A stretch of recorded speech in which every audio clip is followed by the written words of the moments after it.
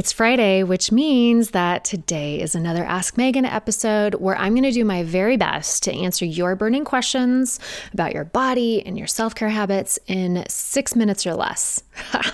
We'll see how I do. Okay, here is the question of the week. You're going to love this one. Hi, Megan. First of all, thank you so much for all of the content you're putting out into the world. You're so encouraging, and I just really appreciate everything that you do. So thank you. My question is a bit of a perspective, kind of big picture question. And in recent episodes, you've been talking about, making smart choices when you're at a restaurant and how to do that. And then with working out, like choosing things that make your body feel good. And so my question is, how do you prioritize the things that actually make your body feel good?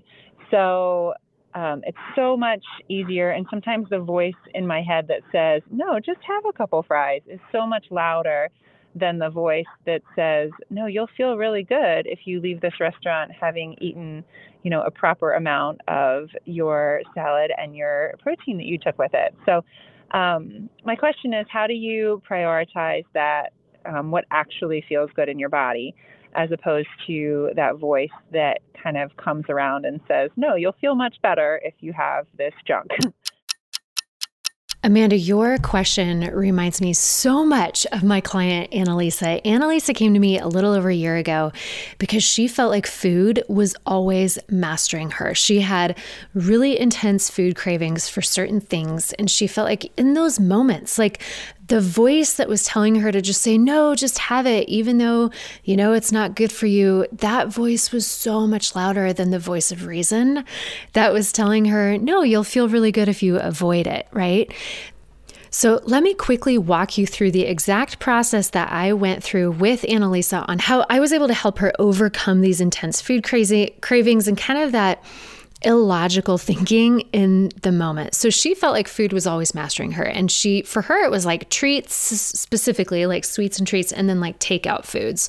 So we nailed it down to specifically which foods seemed to be her biggest struggle. And it was on the treat side of things, it was ice cream. And then with takeout, it was specifically Chinese takeout.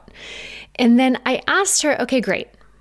Between those two things, which of those two things feels easier to tackle right now, like less of a mountain to try to overcome?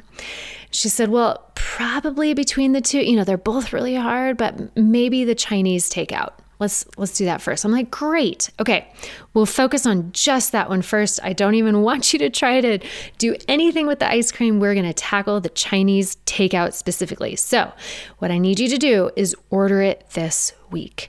I need you to put yourself in the moment. I want you to insert yourself into what we're going to call a training moment. And when you're eating that Chinese takeout, and then in the hours following it and in the day after, I need you to marinate on how it really makes you feel. Okay? And Annalisa was a really good journaler. And I said, fantastic. Let's use that to your advantage. So I instructed her to write down as many descriptions of what she felt when she ate that particular food. And she had a positive column and a negative column. And under the positive column, she would have things like tasted good. I liked the saltiness, the temperature. She had a few things. And then in the negative column, she had written bloated, severe stomach cramping, swollen for a full day afterward, guilty, frustrated with myself. It led to other poor food choices. And that list was so long. And I kept drilling her. I'm like, what else? What else? What else? I'm like, let us make that list, the negative side of things, really long. And so I said, this is great. We have something fantastic to work with here because now you have staring back at you up off this page. You have the exact words that describe how eating Chinese takeout makes you feel. Because sometimes when you're in that moment, you can't recall all those things.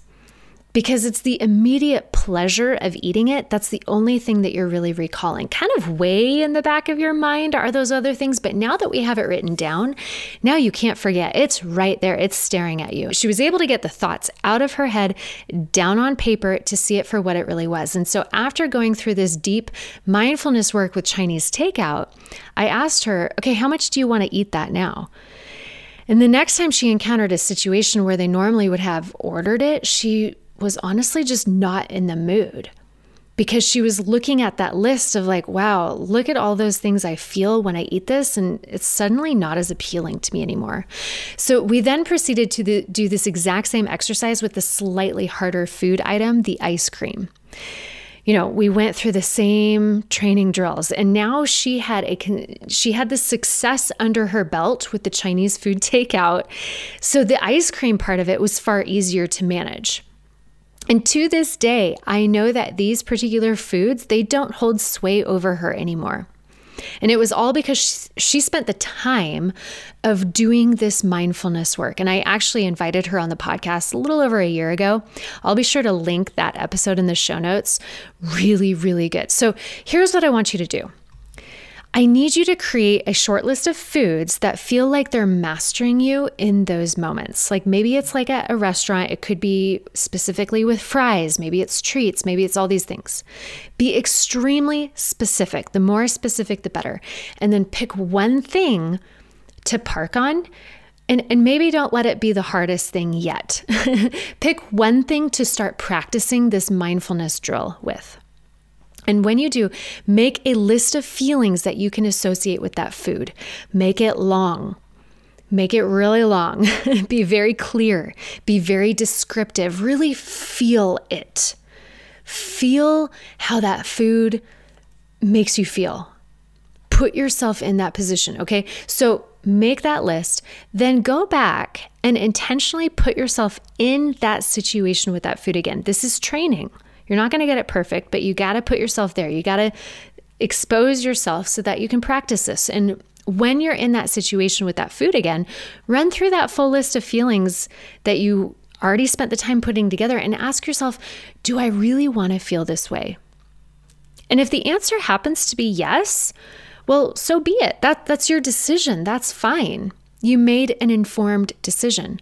But if the answer is no, if you can honestly say, man, I don't want to feel that way. And I know, I wrote this down, like I know that that's how I'm going to feel when I eat this.